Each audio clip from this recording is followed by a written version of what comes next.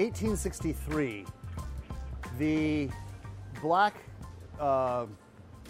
congregants of First Baptist Church petitioned for the establishment of their own church. And so we see the migration between 1863 and 1865, the establishment of the first wholly black Baptist church in Charlottesville, and that's First Baptist Church.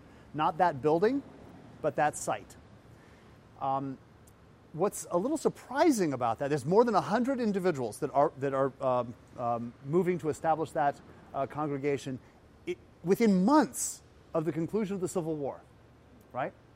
And so there's a kind of commitment to the establishment of black institutionalism and black identity within months of the echoes of the Civil War, which is really sort of astonishing.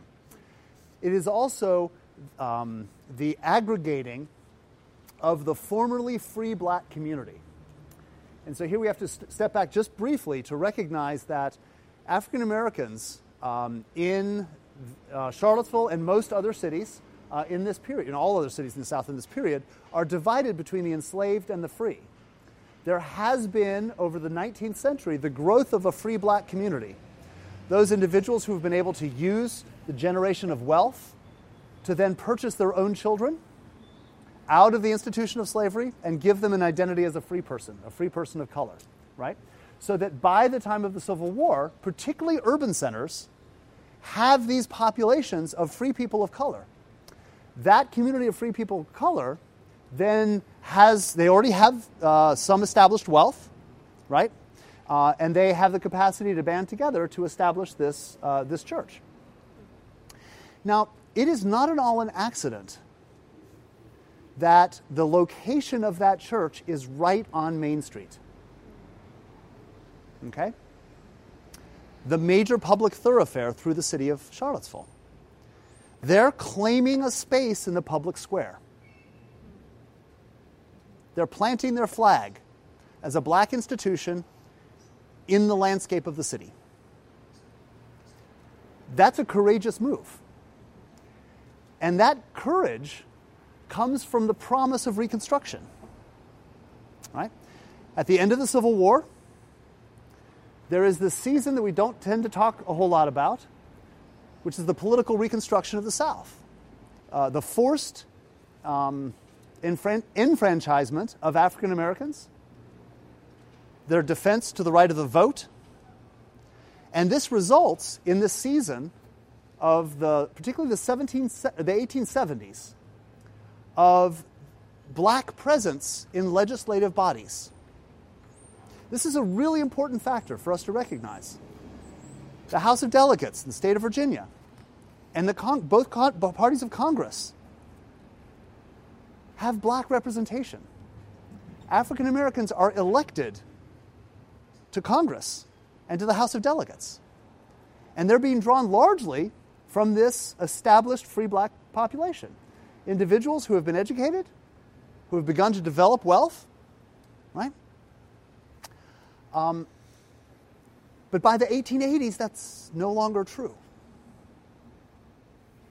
There's a profound difference between the 1870s and the 1880s in terms of the racial inclusion of our governing bodies. What is that? It's the collapse of Reconstruction in the Compromise of 1877. The Compromise of 1877 brought Rutherford B. Hayes, a Republican, into the White House. Now we have to recognize the Republicans are actually the racial progressives in this moment, right? So Rutherford B. Hayes is brought into the White House, but it's a hotly contested presidential election, and so there has to be a compromise for that conclusion. So Rutherford B. Hayes, a progressive, gets the White House, but what the Democrats get is the withdrawal of federal troops from across the American South.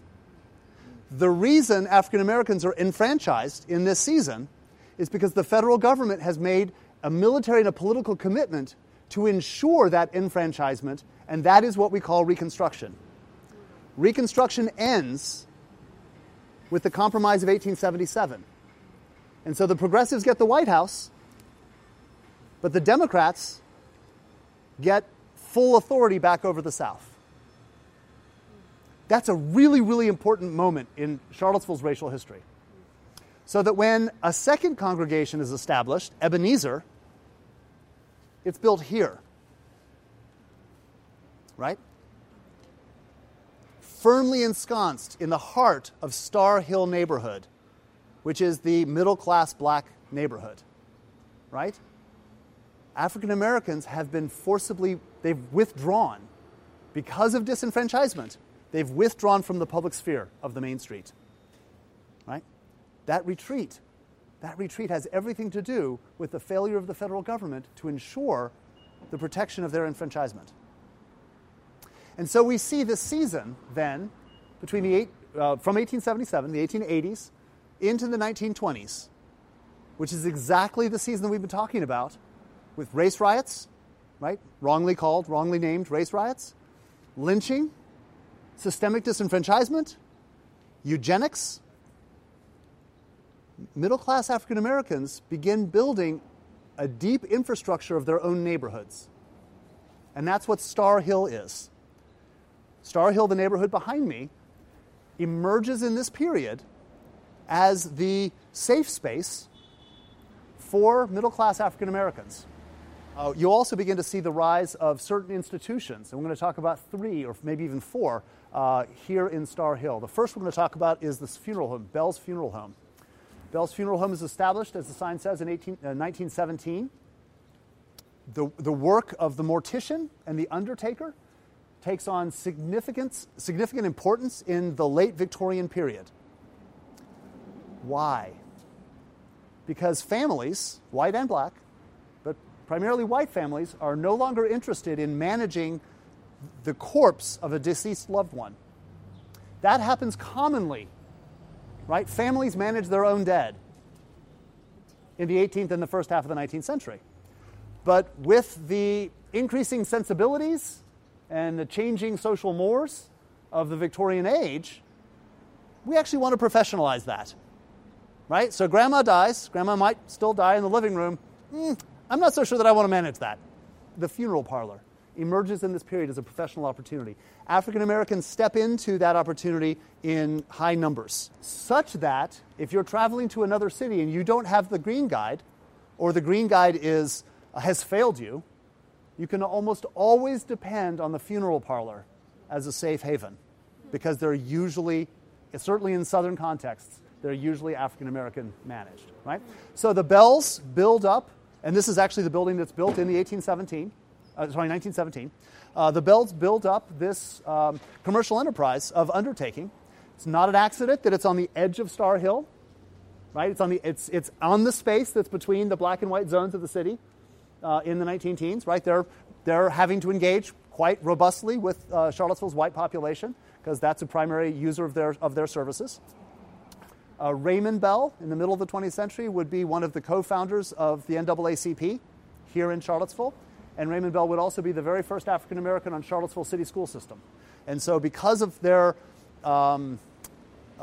social capital in the city, of course they're going, I don't know which church they go to, right? But there's these 2 African American churches that are really important. They're certainly attending one of those churches. They're an anchor of this community, right? And so they remain that way. And so Bell's Funeral Home sort of reminds us of the agency of African Americans to find cracks in the system, to exploit those cracks as a way of sustaining themselves in the kind of context of what everything else that's going on in the early 20th century in Charlottesville and all other cities. Let's keep going.